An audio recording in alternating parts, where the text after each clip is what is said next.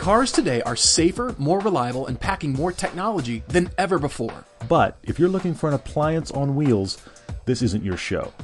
We want to help everyone find a car they'll really love, capable on the commute and a laugh on your favorite road. If you take the long way home, this is for you.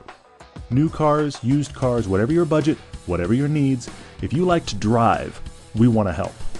I'm Todd. I'm Paul, and this is the Everyday Driver Car Debate. So here we are again. Happy Friday. Happy July 4th weekend. In fact, Paul, just this second it dawned on me.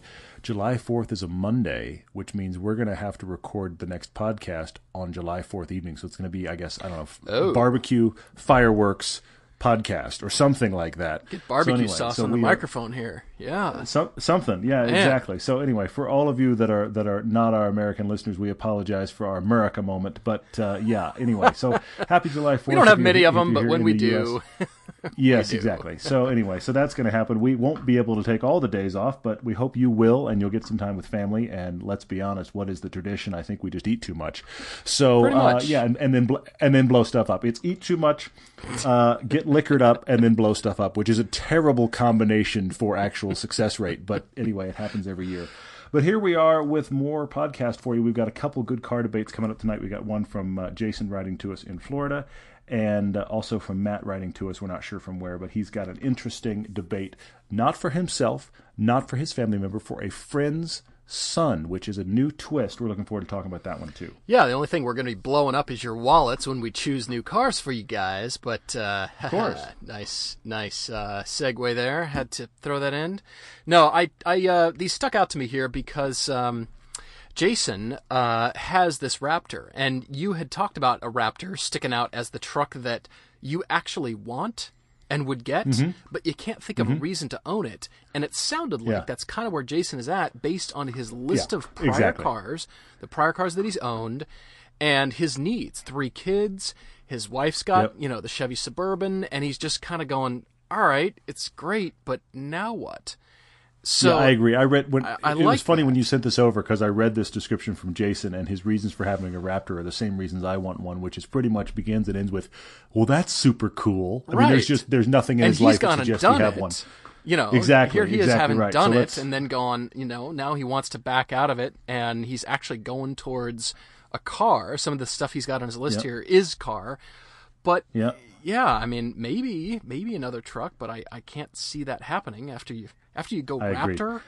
You don't go to another lesser pickup truck. You just don't. Right? Yeah, well, but he doesn't have a need for it. It's a very interesting dilemma. So look forward to talking about that. Yeah. We should mention our Adventures tab. I know we're doing that a lot lately, but some cool stuff is happening. We've checked in. You guys, a lot of you have signed up for the Chicago Track Day. That is August 22nd. That is a Monday. A good number of you have signed up. We were talking to Sean at Laps Incorporated actually just earlier today. I was getting an update from him. About a dozen of you are in right now. A few others of you are circling. Many of you are excited, and we're still a couple months away. So please keep that in mind. That is a Monday, but it is a full track at the Audubon Country Club just south of Chicago. A few of you are coming up from St. Louis. Thanks for that. Others of you are talking about getting groups together and coming down from Chicago. So either way, we're excited. We're hoping to have a few sponsors there as well. We're going to get in some cars on the track. Paul and I, we're also going to be walking around talking to you guys. Bring your car if you're not on track. We're going to do cars and coffee in the parking lot. And somehow we got to figure this out. We're going to do a podcast live too, which will be cool. I think that should be cool because it'll be towards the end of the day, and having people experience this track for the first time. Maybe they've been in their car for the first time.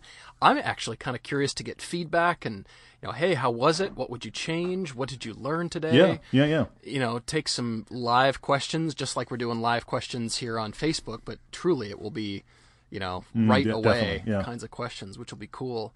And so the FAQ for both are on that same tab. So the Adventures tab on the everydaydriver.com site, that FAQ page is right there, kind of right in the middle, even though it's really that's really geared more towards the Pilgrimage Adventure than the Chicago Track Day, right?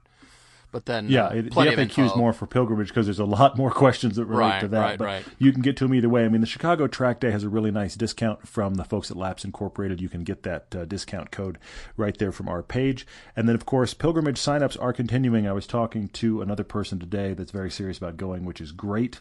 So we're looking for at least 8 of you and hopefully as many as 12 of you to go. Slots are filling. I know it seems like it's a long way away. It isn't a long way away. Yeah. So we're very excited about that. I keep actually in my brain because I know what we're in for. I keep trying to kind of put it off in my brain because I don't want to get myself too excited. I know. But for those of you that are debating it, it is time to think about it schedule wise because it's going to be here before you know it. Very cool. We hope you guys can join us on that trip. And in the meantime, we've got a little bit of news here that's completely different, but really does tie in with the video production part of what we do, the side of our brains. It actually ties in with not only video production, but also with CG technology, which is kind of my end of the spectrum. Yeah, really. Your world for sure. Yeah, it's such a blending of what we do with the show and both of our backgrounds in this piece of news. Yeah, really is. So this is called, what we're talking about here is a product of a visual effects company based in London, which is called The Mill. And I've actually had a few friends.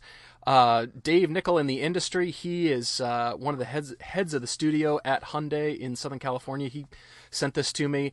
And also, who else? I think, did Jason Connor send this to us as well, a link to this? Well, and a few of you, our audience, have sent us links on Facebook. I mean, honestly, I feel like I've had this sent to me from every possible angle. People I work with that just know vaguely that I do the show, but they use me as an editor. Otherwise, nothing to do with the Everyday Driver, but I've worked for them as an editor. They've brought it up to me. I mean, it's one of those things where it's entered the public consciousness, and now it's vaguely car-related, and we're talking about it. The crazy thing about this, they have this thing they've built called the Blackbird, and it looks like just a rolling chassis. It looks like a car with no body on it. But what it does is it adapts, if I'm getting my stats right, 4 feet in length and almost a foot in width. It can change its own track and length. And the concept is you type in the exact stats of your new, not yet really, don't have an example for the commercial yet car, and then you drive this rig around, which is now running with the wheelbase and the wheel size of your, let's just say, your 2 years from now Audi A4 that's not even released, but you know the specs. You can dial this car in to look like that, put some Audi A4 wheels on it, drive it around in a commercial, shoot it, and then you can put the body in from all the digital data that Paul ends up working with in his gig. And you build yourself the car in in a digital world without ever actually having it on set. I am so torn by this bit of news, I can't even tell you. I mean, I don't think it's ever going to replace true, genuine, well-done stunt driving. You will always be able to tell that. But honestly, for what this is designed for, and that is, it's not quite in production, but you can map your physical exterior surface data to this rolling chassis because of the nodes, because of, locating this in space with the cameras. Check this out. I'm actually looking at Kristen Lee's article. She wrote, she put together some nice information on the Jalopnik site about it with a few GIFs and videos. And it's interesting because it does make sense from a fast production kind of thing. Let's get it done. You can put any kind of car in there. You can make show cars go fast. You can bring show cars to life that otherwise would be a $3 million, piece of foam sitting there on a show car stand kind of thing. Yeah. But I'm all for this, just like I said, I'm a little mixed, but I'm always pushing towards the technology side of things, and this kind of delights me. I really like seeing the combination of both of these, Well, I have conflicting thoughts on it. I mean, you deal with so much of this really high-end data where, you can put the data onto a real background and it looks unbelievably realistic in any kind of 2D or even 3D render. Now, that's not really a motion video thing, but there's a small leap from taking that data and then laying it on top of a chassis where you have the actual rolling information, the actual suspension movement information, and an actual shadow information from this rolling chassis. I get it from a production standpoint, especially if you have a car that we only have one prototype or the prototype has to be here while you guys shoot there. I get that. What I think is funny about it, though, the other side of me is the part of, so the filmmaker in me goes, I see it. But the part of me that does what we do for the show, it bugs the heck out of me. Because one of the things I already don't like about TV, car commercials on TV is you really don't know anything about how the car drives from a car commercial. And now we're taking a step even further. We're proving that out even more. The actual car wasn't even on set, being actually driven We're just telling you it's awesome. We got some beauty shots of it. I'm sitting here going, really? I mean, I feel like it makes, this sounds weird, but it makes those of us that actually drive the car and tell you what it's like, that makes us more unique than the car commercial, which is kind of shocking.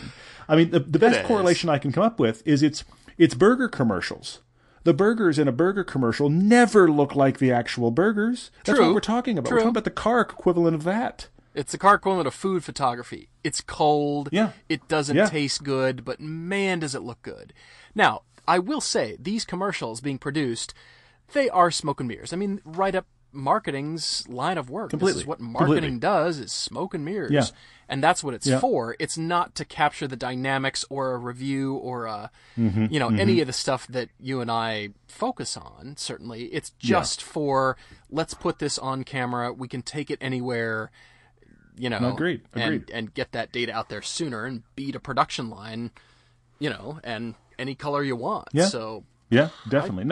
I see that. There's a massive flexibility in it production wise. And what's funny is what it spurs in me. I had a couple people that are like, well, you should use this to shoot cars. And first off, I thought, whatever it costs to rent this is probably our budget for the year. That was one of the things I thought of.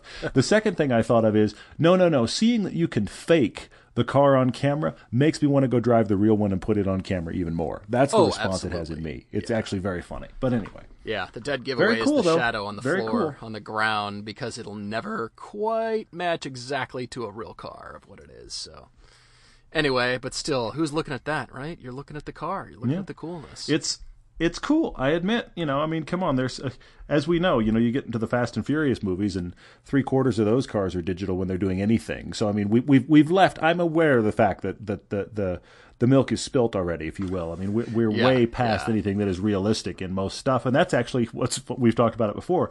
It's funny when people watch our videos and they're like, well, you're not driving the car fast. I'm going, no, that's what a car actually looks like at 80. That's what it really looks like at 80. Truly. It's not what it looks like at 80, then turned up to 160% of real time. No, that's actual 80 miles an hour right there. Yeah. Very interesting. All right. Well, I thought that was pretty cool. It's cool. Yeah, the technology being pushed. I'm always for it. I'd love to know, somebody probably knows, I'd love to know what they spent to develop that rig. I'm sure the day rate on it is exorbitant, but I would love to know what they spent to develop that rig. And clearly, they believe there was a business case for it where if we build it, they will come kind of thing. And if we build it, then car companies will clamor to use this. They clearly thought that was the case. Well, yeah. I think it's an interesting gamble, but I would love to know the development cost because it had to be large, frankly. I'll bet you it was paid for within the first few commercials they did with it, though, and now it's just a moneymaker. I don't know what it's been used for yet. I mean, everybody's that their little promotional video has gone viral, which is exactly what they hoped for. Let's be honest. Sure, right. I don't know how much it's been used yet, but they are the only ones holding this tech. So for a while, they've got the lead, and they'll make a killing, which is good for them. Yeah. It's actually kind of like the hack rod that we're working on, this collaboration. You guys should know about this, and it has a lot to do with the tech part of side of things, but brought to you by the Bandito brothers, those guys who built all the Mattel Hot Wheels sets, doing the world record jumps. So just go to hackrod.com. Very similar, but this is more on the side of, hey, if you design it a certain way, you can use software and 3D printing to make this car your own and very much personalize it more. Very similar, sure. but also kind of cool. Looks fairly similar for the test rig that they built for the hack rod, but kind of reminds me of that. Very cool. Anyway, but we can let's keep jumping.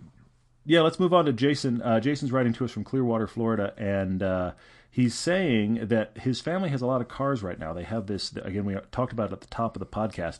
He's got a Ford Raptor, 2014. They have 3 kids, aged 6, 7, and 12. His wife drives a Chevy Suburban, a 2012 Chevy Suburban, which is the primary kid hauler, kid duty car. And, all of those kids bring friends, so that often has 6 kids in the back. So the Chevy Suburban's not going anywhere. It has a task, it has a role, it does it well, so congratulations for your Chevy Suburban. So that's good.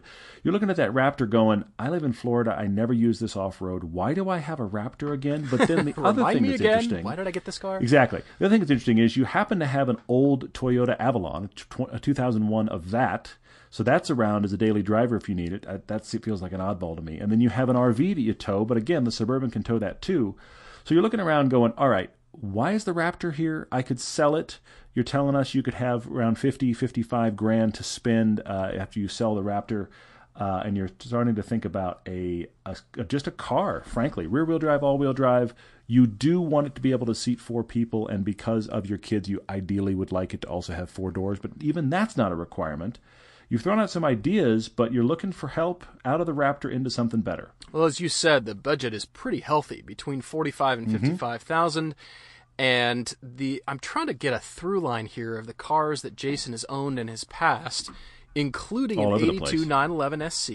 He's owned, did you see that? 2 Porsche 914s, both from the 70s. I did see that. So very lightweight. I mean, that's kind of the Porsche equivalent of like an MR2 or just, something, the Speedster. Just the super duper stripped away lightweight thing. What else? A Mustang GT from 07. There's a bit of, oddball in here, like a 63 Rambler American 220. Not sure what to do with that, Jason. But Saturn Sky Redline, you've got a Mark II Volkswagen GTI, even a Corrado. I mean, you've owned all kinds of brands, cars from all over the world. There's been some fun stuff mixed with some big stuff. I mean, FJ Cruiser. I mean, it's very mixed, which I like so much because that allows us, Jason, to kind of talk about whatever. You've thrown out your favorite 3. Not because you go, these are the cars, but because this is clearly where your brain is going, talking about 4 doors, 4 seats. You're going, should I get a Focus RS? Should I get a Tesla Model S, which is not the same? Or should you get a Chevy SS? Again, not the same as that. These three cars are very different, but it does give me a through line of you. I feel like the only one I found here so far, Paul, and I'm looking for it too, is you want a car. Yes. You'd like 4 doors. Yes. You'd like it to be interesting to drive. These are the takeaways that I have. And I got stuck on a rabbit trail here that I'm actually kind of excited about. I have a really interesting wild card for this. Really? But I also wanted to talk to his ideas. But where are you? I was thinking hot hatch initially, just kind of tying back into his early GTI love, the Corrado. I keep hearing about Scirocco and Corrado love. And it's just, it's undying, keepers of the flame. But then, if you really push on people who own those cars, they would say, well, yeah, and the switches would fall off in your hands, and then I'd have to do this, and 90 horsepower on my early Scirocco, and, this and that. But the love is undying. Yeah. And I get that. Definitely. Those turned my head. I dug those Corrados. They were cool looking. Just the concept alone. So I guess I'm kind of gravitating more towards something hot hatchy somewhere in that. That's why that Focus RS stands out, and you could easily do it for that budget. As a matter of fact, you just saw one in Park City just a few days ago, scooting around. So and here's the thing. I mean, on the forefront of Ken our Block minds. is here in Park City, and we know that he had Focus RS. Had a few development cars early on in its life, and I don't think he was public about them at all. This one was different. I don't think this was a Ken Block car because this had Michigan press car plates on it, which suggests to me that either somebody had it in Salt Lake and was up for the night having dinner in Park City, or I'm actually wondering if maybe somebody was doing a long road trip in the RS for some magazine and they stopped in Park City. That could be. So wish I could have known who that was. I didn't necessarily want to be that guy that went and stalked them, because I even think I know what restaurant they were in. But I didn't really want to be that guy. Yeah, I debated it, but I thought, we do have that car coming in our lineup. I was just shocked to be in a town as small as we have, and here it was. You know how you could have done that is saying, does somebody have a blue Ford? It's getting towed right now. They would have jumped up immediately and ha-ha! You know it, yeah. Just kidding. Hey! Blue Ford with a wing. Just kidding, but congratulations, you get to now meet me. Yes, exactly. That's how that would have firmly ruined their night. Anyway, moving on, yes. That's funny. Well, the size of cars that you already have is why I keep coming back to this. And I like the Focus RS. I like something like the Chevy Camaro because it is a bit smaller. Again, having not driven the new SS, something like that, I think it could be interesting and different. You're also in Florida, so no discussion of tires or winter tires or anything like that is quite necessary, and you could easily go rear-wheel drive. I just come back to smaller because the Avalon is, boring. The Suburban is kid duty. So let's get you into something that's fairly hot. I mean, I think of the areas that you're in, and Florida strikes me as flat and straight for miles. So what car is good for flat and straight for miles? And, well, maybe that's not hot hatch at this point. now that I'm thinking this through. Oh, you've just given me another idea.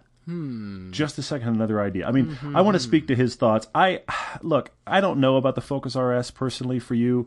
I think you've got 3 kids. You want some usability. You've had bigger cars. I like the Focus RS. I don't think it makes sense here. And as much as I like even manual transmission, I think the other thing that makes sense for you is an automatic. Let's get you something interesting that can get family in it, but also can be just fun underfoot. It can just run and be interesting. You brought up the Tesla Model S, and my question back to you is twofold, Jason. One is, well, 55K, maybe you can get in one. You can definitely find them. There's a certified pre-owned thing that Tesla's doing. You can find them out there. You're not going to get one with a ton of range that way. You're probably going to get the 160, 200-mile range at that price point. You have to look into it in detail, which brings up the second question, which is, look at your life, and honestly, does that fit your life?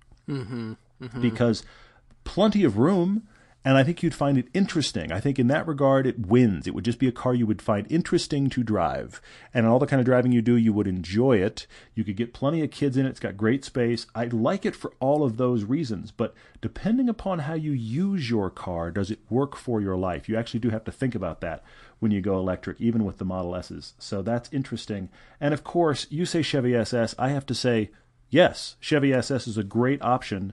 I've thought of 2 or 3 others. Actually, I'm going to go with 3 others, and then I have a totally in the weeds wild card. I'm curious, because now I'm debating things like, is a Corvette too out in the weeds here? Because this would be your fun car. Clearly, the Avalon and the Suburban are for kid duty. You can do all that kind of stuff with those cars. Do you need kids, or maybe it's the fun, you're taking your oldest, your 12-year-old in this one? Do you need kids? That's a whole separate, that came out, theological discussion right there. Really wrong. Yeah. That came out completely wrong. That really is. It's like a sociology question. Do you need kids? Do you really? I didn't mean anyway, that. Yeah. That came out completely wrong. I was thinking, I'm going to give you Corvette, trouble anyway. But is that too? I understand. Is that cheesy for Florida? Is it? I don't know. Well, it depends how far he wants to drift and get into something totally different. I mean, you could get a fantastic vet for this kind of money. I see where you are. Well, yeah, and it's going to be fun, fast. I mean, we're not talking really a lot of twisty mountain roads here. We're talking about straight, flat highways, really. So, anyway, I'm curious what you're thinking, though. I'm going to give you 3 things that I think you should go drive, Jason, that you could get any of them. And then I'm going to give you a wild card, okay? My wild card has a whole battle plan to it, so we'll get there. But I like the 3 I think you should drive, okay? Because I'm looking at this and I'm going, okay, you've had big hauling cars that haul people and gear and all that kind of stuff, and then the Avalon, which is your kind of this goes places and can haul people and is a perfectly acceptable sedan. Yeah. So I went, okay, all right, let's get you into something very different. Let's get you into something that feels kind of like an occasion. It's kind of nice and kind of an occasion because it still has to do all those things. But what is something that you just think, I drive this car. That's really cool. The Model S might do that. The Chevy SS, as much as I love it, I don't know that it does that. However, you could get a used Panamera for this kind of money. Yeah. And it could do everything you're talking about. PDK. You get a used Audi A7 for this kind of money. So drive both those cars. And also, I have to say it, Hellcat, you could find yourself a Charger Hellcat for this kind of money. You're going to have to shop smart. I don't think they're growing on trees. Are we at 55 for a Hellcat, though? I mean, used? Are we at that price? I don't, look, I'll be honest, maybe not. But if not, you're at what? The Hemi just below that? This is not a slow car. Right. Big Charger with a big Hemi in it, tons of power, tons of space. Go drive the most powerful Charger you can get into for your money, a used Panamera and a used A7. I think you need to drive those cars because I think it will do everything that you're wanting to do. But that brings me to my wild card. Do you want me to? Should I go wild card, or do you have other things to jump in here? I'm really eager to hear. I mean, the stuff you're suggesting is good. It makes me think. Well, get rid of the Avalon. There's no reason to keep that around. Really, this is my question. That is my big elephant in the room in this discussion. You've gone exactly where my brain did, and that is, as I read this, I go, wait a minute. Why is the Avalon staying? Right. Yeah, I'm sure I can't figure out a purpose of it. Maybe it's paid for probably, and it's it just runs. Of course it is. Of course it is. And it's going to be, I looked them up, you're probably going to sell that for $8 to $10 grand. Okay? So I'm going to be generous because we always are generous. You sell it for 10 and now you have 65 to play with. Hello. Okay. Okay. Interesting. You have far more options on the Tesla Model S world. You may find yourself now that Hellcat Charger.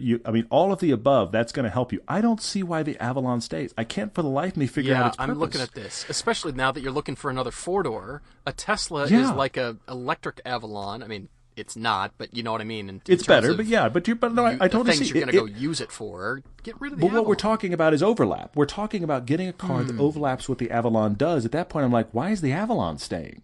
Okay. Just kick that to the curb with the Raptor. And you know where I went? Used Mercedes C63 AMG. Really? The current one. 2015. Now, look, at 65 grand, it's not like there's tons of them. But between 65 and 70, like 67 grand, find one. Just go find one. They're out there. Pre-owned, 2015 C63 AMGs. We don't talk about Mercedes much, but we both really like the new current C-Class anyway. Yeah. That C60. So honestly, even if you couldn't find that C63 AMG, get the next hottest one you can find. I bet you'd really enjoy it. But that C63 AMG is an unbelievably good car. Honestly, it has a sense of occasion. I love the interior. Actually, it's one of my favorite Mercedes stylings in a long time. Definitely my favorite C-Class styling ever. It has cool styling. It's got a great interior. There's a sense of occasion just being in it, driving slowly. But that C63 AMG, that car can hoon. Yeah, it's it can. Fast. It's dynamic. So if you had a good road you wanted to just throw down with that car, you would have a blast driving it. If you want to drive it slowly to a nice dinner with your wife, or you want to take the family out or whatever, bring it. That car would be great. That is a totally different life experience car than anything you've driven. It creates one car in your lineup that is kind of an occasion car. When you get in it, it's just cool and fun and interesting. So that's my wild card. Look, I've had you sell the Avalon. I've had you push your budget. I know I'm in wild card territory. But that popped into my brain and I went, wait, there's a car for you. What is that? Is that an AMG? I was just reading about the latest C-Class that was just a step down from that AMG. I think it was the 400, if I'm not mistaken. Probably, yeah. And yeah, we both like that C-Class. It's something else. Of course, they want you to... And if you step down... Special offers, type in your zip code. Of course they do. Of course. And if you step down from the AMG, you could build yourself an awfully nice C-Class, and it would still be an unbelievably good car. But I thought, wait a minute. You could get certified pre-owned, which avoids your maintenance questions. As far as I know, those are good, but they're early yet. So... I'm a big fan of that current C, and I'm a big fan of that version of it. I gotta say. There's a 450 AMG sedan. That might be it. Those start at $50,000 brand new. 3-liter twin-turbo V6, 362 horsepower. Which is not exactly nothing. Yeah. Ooh, yeah, that's the new C450 AMG. Okay. That might be the sweet spot. Yeah, so step down from the C63 if you want to go new or newer. The C63, I'll be honest, that's a find. You find that car for your budget under $70K, it's going to be a find. I will fully acknowledge that, but that's why it's my wild card category. You're now headed toward kind of more realistic. You really could go find one, go to your local dealer kind of thing, which is great too. So I'm going to stay there. I'm going to stay there for Jason. That AMG C63 starts at 65, so 70 if you could swing 70, but... Yeah, maybe that 450 is the sweet spot right now. Brand new. It might be. Warranty. It might be. That's a special new thing. And Raptor to Mercedes. Totally different. And totally different life experience. But his list, there's nothing like that on there. There's nothing that is the fast, classy German sedan. And I just thought, wait, let's put you in that. Let's get you an occasion car for the family and for you and your wife. And I got to stay there. So... Should we move on to Matt? Yeah, let's talk about Matt here, who is he didn't say where he's from, but he has mentioned that his good friend's son just recently graduated college, living out on the West Coast in Santa Barbara, California. He is 23, and really at that age, you don't have much of a driving history, so his is driving his dad's Chevy Silverado V6 and a 2012 Ford Focus that was that had undergone the lemon law process. So let's just say less than returned ideal. under that. Yep. And I don't blame you if you don't want to go back that way. Ford has some great products, but I don't blame you.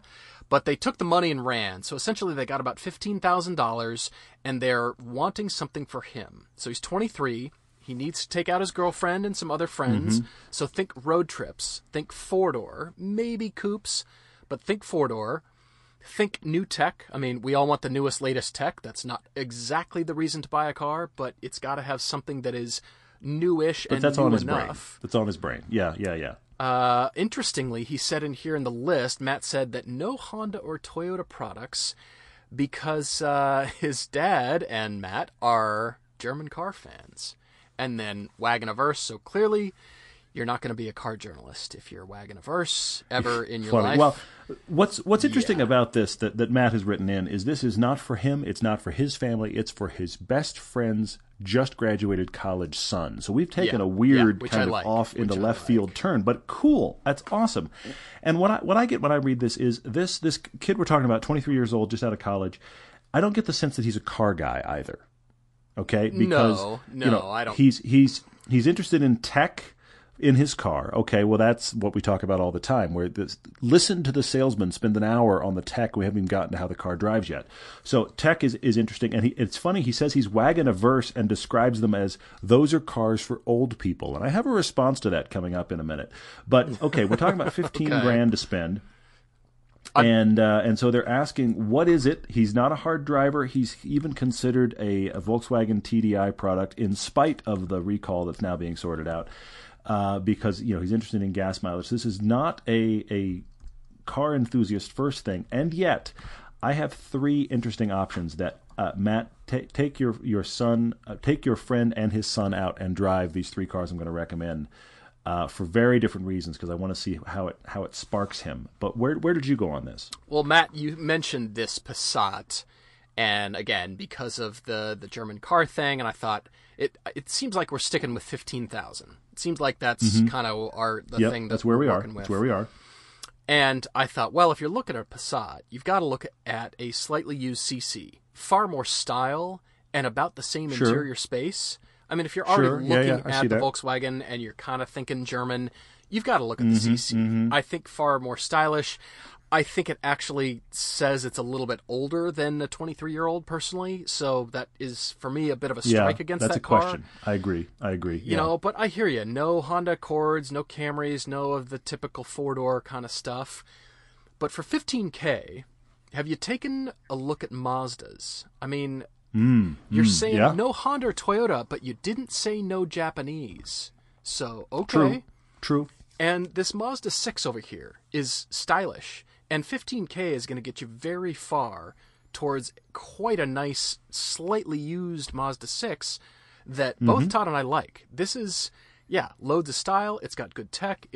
They're good cars. The newer cars that Mazda has been making impress both of us. And I just thought, you've got to, have this wandering eye over to Mazda because you didn't say no Japanese cars. You said no Honda or Toyota. We are following along with the class and reading. Yes, I get the fact that you're German. I get that. But, Japanese cars still rule the world as far as, the amount of tech, reliability, and stuff you can get for a low price. Now, that's not a generic statement, but that's up there, Along those lines, though, you bring up Mazda, which honestly my brain didn't go there for some reason, but I do love that. We have to say Mazda 3 as well as the 6. The 3 might be more his style. You can, of course, get that in a sedan version. Could be. And the 3 is there's no way around it. The Mazda 3 is a great car. It's a great car. And you can get a couple-year-old one for that 15 grand, still be in the current body style. There really is nothing wrong with that car other than it might not meet his tastes. But that's a good-looking sedan, lots of tech. I think that's a good option, too. I like that you went to Mazda. I hadn't thought about it, but I think you're in a great standing there. Keep going. I mean, I thought Ford, like a Ford Fusion kind of fits that bill, but the Fusions are really designed specifically for pharmaceutical reps. I mean, with much love to pharma reps everywhere, it's a Ford Edge or a Ford Fusion. Yikes. Take your pick. Yikes. And that's what funny. It's for. I mean, they're good cars. they're fine, but we want you to have something that's a little bit spicier, a little bit maybe better looking, and I'm excited about that. With tongue in cheek, but yeah, I'm excited about that all-wheel drive Fusion they're talking about. I forget what their naming is for it. I don't remember if it's SVT or not, but talking about close to 350 horsepower and all-wheel drive. That's a Fusion I want to drive. But what I wondered about is, okay, so you're sending back the 2012 Ford Focus. Are you averse to Ford? Ford was a brand I wanted to stay away from, with one exception. Okay. And this is and I do this all the time, Matt, I know, and I just did it a minute ago in the last car debate, but I have my list of things you should go drive. And one of them in here, I'm going to list 3, and 2 of them I think are genuine contenders for your friend's son. But the first one I want to list just because I think it's a life experience your friend's son needs. Purely because he's looking at a car for the purpose of tech, and also because he's averse to wagons. Yeah. Please go drive a used Fiesta ST. Go drive it. Go drive it well. Go drive it decently. Just because I would love to be a fly on the wall on the go-to-lunch conversation between you 3 guys after this kid drives the Fiesta ST. Look, it's got a plasticky interior. Of course, you can get Bluetooth and stuff, but it's got a cheap interior.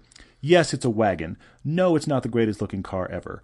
But I'm sorry, you don't get out of a Fiesta ST and say, that's an old person's car. You don't do that. It's not possible. So if wagon equals old person's car, then what's the Fiesta ST?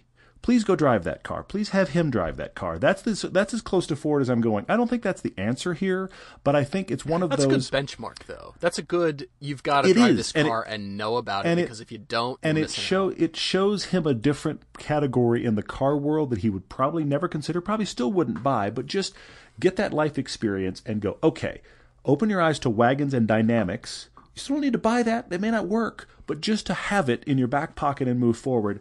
I have 2 recommendations, though, at this price point that I think would be really interesting to everything they've listed. I'm curious. Where you went. Well, everybody's saying you like Germans. Okay, go back a generation in BMW into the E90 series, okay? And look at the 328i all day long for $15,000. Sure. I mean, yeah, keep going. I'm curious. I won't comment well, yet. I mean, I won't comment yet. Well, here's the thing. Yes, you're buying yourself a used BMW.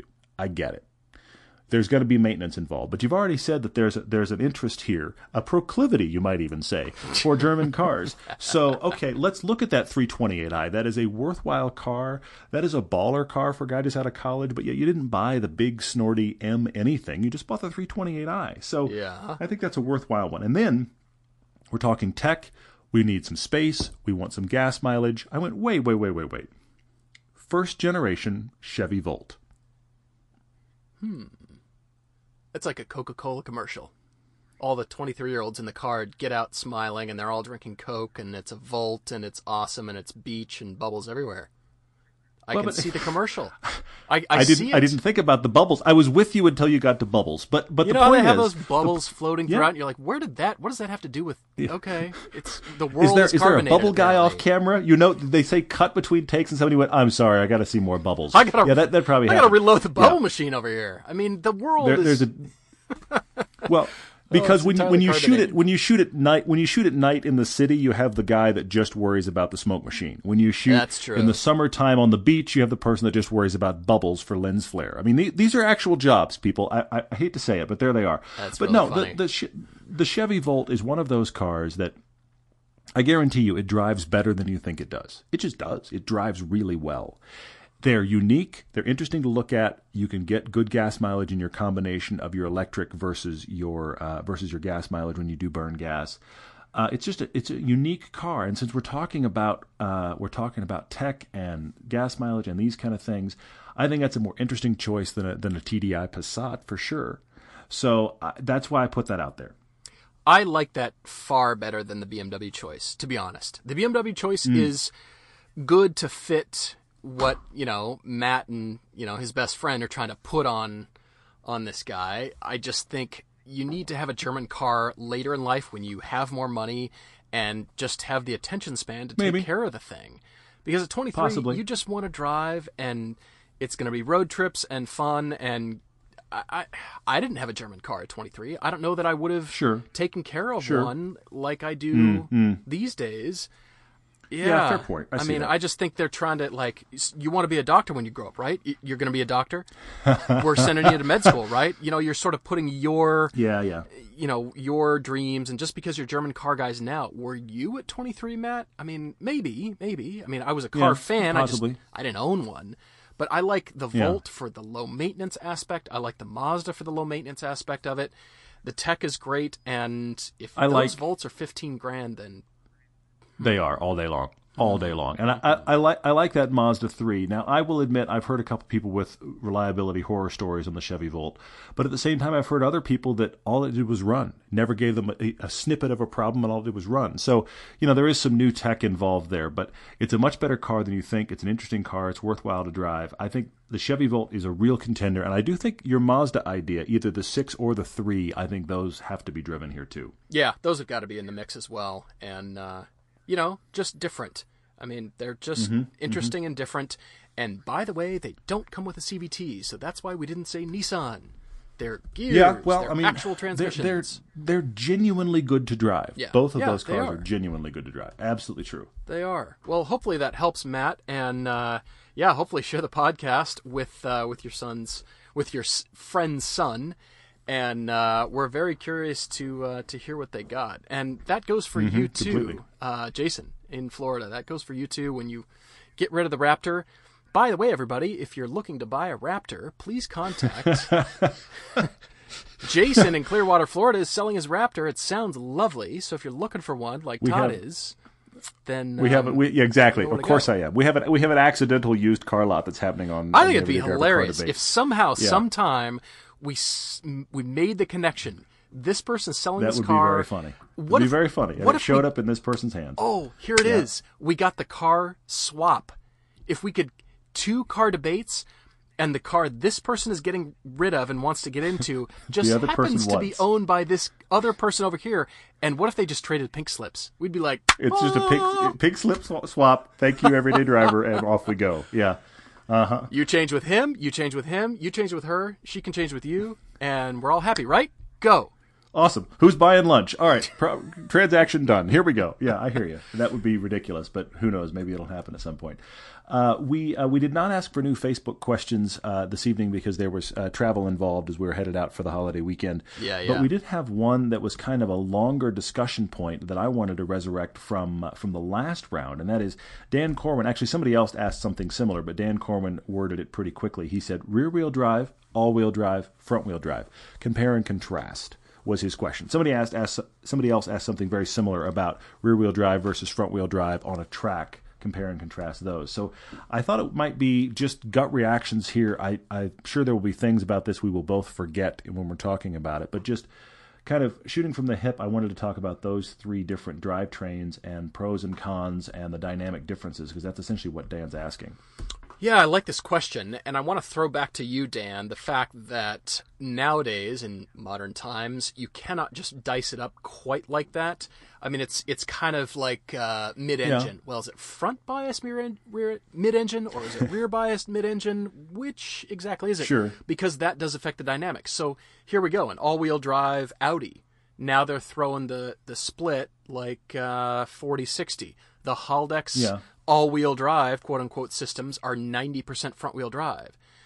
Front-wheel drive cars have been turned on their ear by the existence of the Focus and the Fiesta ST. I mean, sure. You cannot come away and say, oh, front-wheel drive cars, I don't like those anymore. And here I've been saying that for so long, and these 2 cars came along, they've dropped in price, and they just transform your driving experience just by virtue of the engineering that's gone into these. That's called a different name by every manufacturer. Now, rear-wheel drive is rear-wheel drive. We know it. We love it. I feel like it's the benchmark. It's the standard. It's one we can always come back to is we like rear-wheel drive. The things you can do with the car, the way it performs, responds, the expectations you can bring to that are fair. But then these all-wheel drive and front-wheel drive cars have gotten so different and good that one all-wheel drive car is not like another, that GTI or the Golf R, unlike the Subaru WRX STIs. All these, we've got to be careful and just not just categorize it too broadly in these other two categories. Rear-wheel drive, yes. Well, you bring up an interesting point. Because, like, speaking to the all-wheel drive thing real quick, 3 cars I'm going to mention that are all-wheel drive, direct competitors. We've got the STI, the Golf R, and the Evo. Yeah. Okay? Technically all-wheel drive. Technically all front-wheel drive original chassis, if you follow what I'm saying. You can get the front-wheel drive version of all of those cars. Oh, I see. How they arrive at all-wheel drive is totally different. You've got Subaru with its locked-off 50-50 split. Right. You've got your Golf R with guess what? It's a front-wheel drive car until you really need something at the back. And then you've got the Evo, which is trying to play mini GTR and asking which wheel needs power. All-wheel drive all feel very different as a result of that. So you're right. I mean, I'm going to try to stick to more traditional run-of-the-mill descriptions of each of the 3, and I will list them in favorite order. Dan, is the way you listed them. I would most prefer rear-wheel drive, followed by rear wheel, followed by all-wheel, followed by front wheel. That's my 1, 2, 3 preference. But as Paul brought up, that is changing. I mean, it's almost impossible to drive something like a Fiesta ST and not get out and be like, that's better than a lot of all-wheel or rear-wheel drive cars, because it is. Mm-hmm. The thing about rear wheel that speaks to us so much and speaks to so many people is you're separating the tasks for the wheels. Right. And as a result, it creates a feel in the steering, and it creates a lightness in the steering that all-wheel or front-wheel drive just cannot deliver. They just are unable to, because the wheels only have one thing to do. And so from a precision standpoint, and if it's done right, from a balance standpoint, you feel like the car is much more coherent to different inputs. The power does one thing, the steering does another. Sure, they interact, but they don't overlap, which is one of the cool things about rear-wheel drive. And then, of course, you can go further and go rear-wheel drive mid-engine feels very different than rear-wheel drive front-engine. Right. You can get into those nuances further. You're changing the recipe even more. Yeah. We can dice it immensely, but ultimately, I mean, I'll take 3 real quick. You go rear-wheel drive, something like a BMW M2, rear-wheel drive mid-engine like your Cayman, or rear-wheel drive rear-engine like a classic 911. Right. All rear-wheel drive. Right. All have nice, light, precise steering feel, but depending upon how far back that engine gets, it changes its desire to oversteer, and it also changes how light that steering starts to feel. Yeah. Take something like a Lotus Elise, it's 60% weight in the rear. That's awfully light steering feel, but I love it. But in general, though, separating out the tasks makes for a much more refined, oh, that's what steering does. Oh, this is what power does. It separates things out and keeps things from being blurred and cloudy, if that makes sense. Well, you're also talking about how we approach our reviews, and those thoughts are going through our minds and wanting to separate out those feels in a car as we're driving. Sure. Now, is that always easy to do? No, it's not. It's not always clear to think, all right, now was that wheel throwing power, or was the inside wheel braking for me? What am I feeling here? Try to take the power out of the equation, and then, now we're getting to steering racks and the proliferation of electromechanical steering racks, and that's changing the feel of say a rear-wheel drive car, front engine, the weight over the front wheels. It's you're seeing it. It can be kind of an endless rabbit trail here, but we're trying to separate all of the feels that Todd has mentioned here and think, okay, what do I like? What's responding in my hands? I suppose the, front engine and mid-engine cars being, sort of the standard, well, 911s too, just for the rear-wheel drive, front wheel, light front steering. And then from there, what do we not like? Whether it's an all-wheel drive car, quote unquote, and that Haldex system is, doing something funny and you're hard on the inside. No, that's just not putting the power down how I'd like it, and it feels slower through the corner or something like that. So that's where we go off into the, what don't I like about the dynamics? I get the sense that 4 hours from now, Dan, we will not have an answer here, but we will still be talking about this idea, which I'm fine with. I'm just saying, I would also say, and I'm trying to stay with headlines, even though I will do a very poor job. In general, all-wheel drive has a tendency to feel the heaviest of this group. And many times, dynamically, it fundamentally is the heaviest. But it has the hardest task of feeling light on its feet because there's so much going on. But what's interesting about a well set up all-wheel drive car is the power solves all scenario of an all-wheel drive car. You're in the snow, you're in a corner, you're in a straight line, it is raining. It's just, well, you know what I need right now is more right foot. I mean, that's really what Less starts to happen. input, that is so more funny. Throttle, you know? That's what's so funny about all-wheel drive when it's done well. I mean, the GTR does it, the Evo does it. There are, lots of supercars now that do it as well, where you're in a corner and you want to crawl out. Well, give it power and tell it vaguely where you want to go, and the car will sort it out for you in a way that front-wheel drive and rear-wheel drive traditionally can't just scrabble their way out and solve the problem. A lot of these all-wheel drive cars now, they turn in like a front-wheel drive car. They don't feel rear-wheel drive. They turn in like a front-wheel drive car, and then they solve power. They solve your problems by just having power applied, which is a unique thing to that setup. Gosh, I'm thinking of, my mind is twirling with all the different ways of baking the cake here. Well, there's so many now. I mean, as you know, the Focus RS has got its own unique all-wheel drive system where it's changing the thing. Well, yeah, I was going to say, like undriven. Everybody's got their own little animal. Well, but here we'll go this: rear-wheel drive, open diff versus limited slip diff. Well, yeah. I mean, really? Right. A Lotus Elise, most of the Lotus Elise come without a limited slip diff. Nobody is arguing that a Lotus Elise cannot handle wonderfully well, and yet there's a car that comes without the thing that enthusiasts will go, well, that doesn't have an LSD, then I don't want it. Explain the Lotus to me. McLaren is making rear-wheel drive cars without a limited slip diff, and they're killer. So it's funny to me when people. This is becoming so cloudy, Dan. I'm sorry. I feel like I'm talking in circles, but it's funny to me how all of the rules that used to apply must have limited slip diff to handle well. Yeah, but let me list 3 or 4 cars where that's not the case. Must have wishbone suspension. Well, explain to me 911s. I mean, there's all kinds of interesting things where it's like this is supposed to be a rule, and then you can list cars that break it. Right. The GTR with weight, for example. It's like, well, heavy cars can't handle well or beat other cars. Well, the GTR weighs as much as a train and kills everything. Well, that's a great place to jump in here because not to pick on the GTR, but if I were to ask myself the question about which is the car of this recipe that I dislike the most, I hate to say it, it's the GTR. It's the most capable because of what it can do. Todd and I discovered faster speeds through corners and even more lack of steering feel and lack of joy and lack of emotion coming through the mechanicals, coming through the drivetrain itself. Far more capable, but far less steering feel and involvement in the car.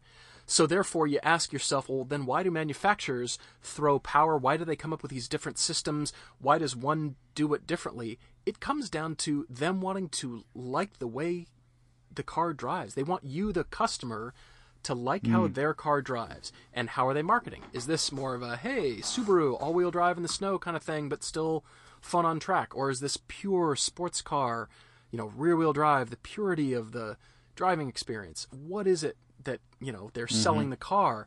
And that's what it comes down to. And the engineering follows that, which is funny enough to think. And again, not to pick on the GTR, it's supremely capable.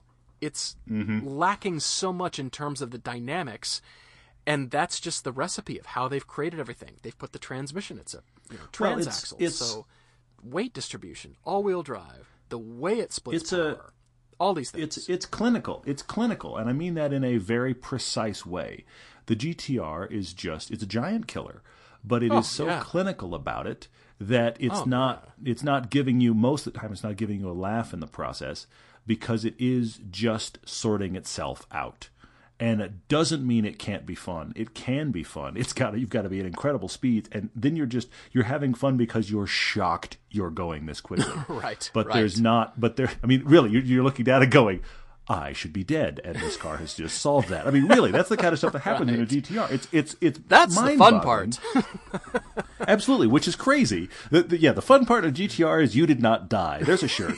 Anyway, but at the same time, you're not. I mean, look, we're being such journalist snobs here to say this, but I really like to feel like I am vital in the process. Yeah. And the guy behind the GTR made the comment where he said he wanted people to be able to reach amazing things in the car, whether it was a racing driver or his grandmother.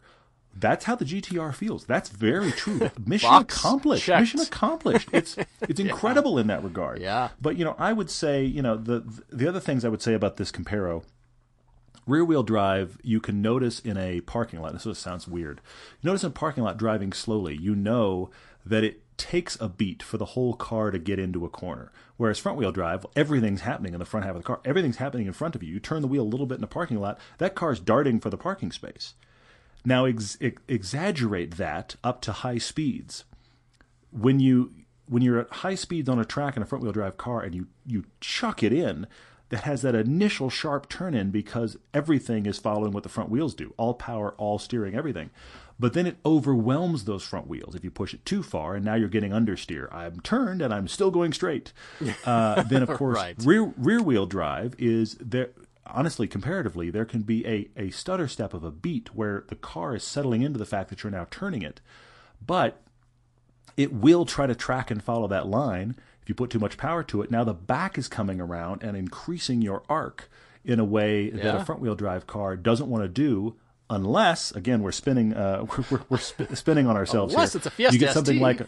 unless you get something like a Fiesta or a really well set up front-wheel drive where the back will come around, but instead of rear-wheel drive where you've got to be on power, front-wheel drive you've got to lift off, and now it'll oversteer.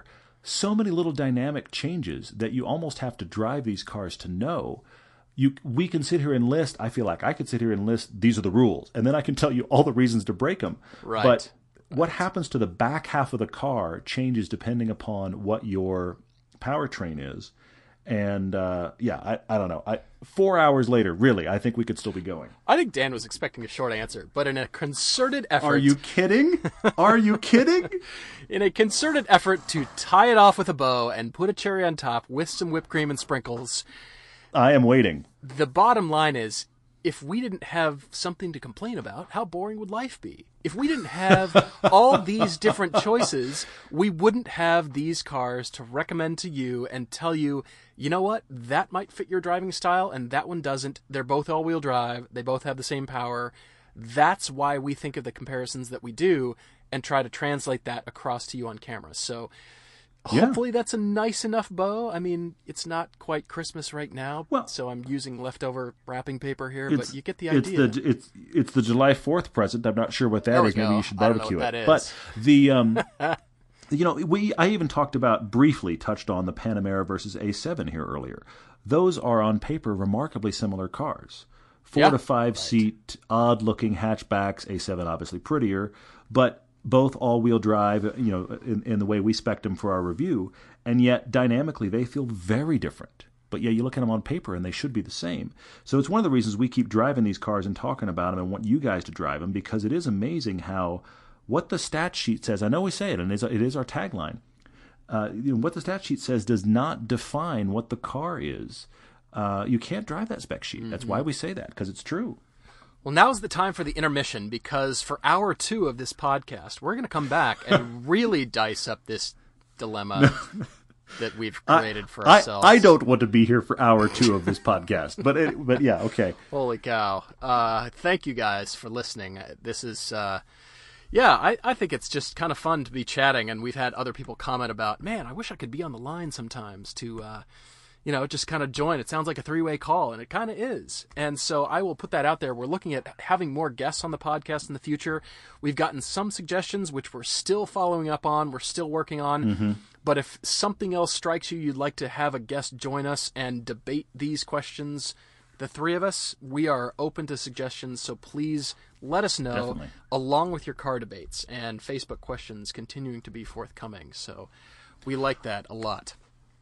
I want to make one piece of show business as far as car debates. When you have a car debate, please send that to either through our website, there's a contact us form, or everydaydrivertv@gmail. We have said many, many times that we really want you giving us information. We do. We need to know kind of who you are, your driving history, cars you've owned, what's your budget, what you're looking for, cars you're already considering. That's all important. However, there is a new little trend that I want to try to stop.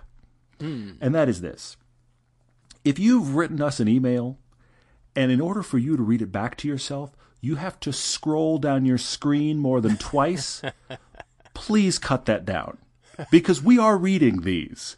Well, We're getting some emails now where it's like scroll, scroll, scroll, scroll. It's like, okay, seriously, I've read books that are shorter, and I'm a guy that likes to type. I will acknowledge. Yeah. So I'm just gonna Pot offer calling the kettle black a little bit. You're right, but we're getting a lot of volume of email now. If you have to scroll more than 2 full scrolls of page down in your email, I'm going to ask that you cut some stuff back.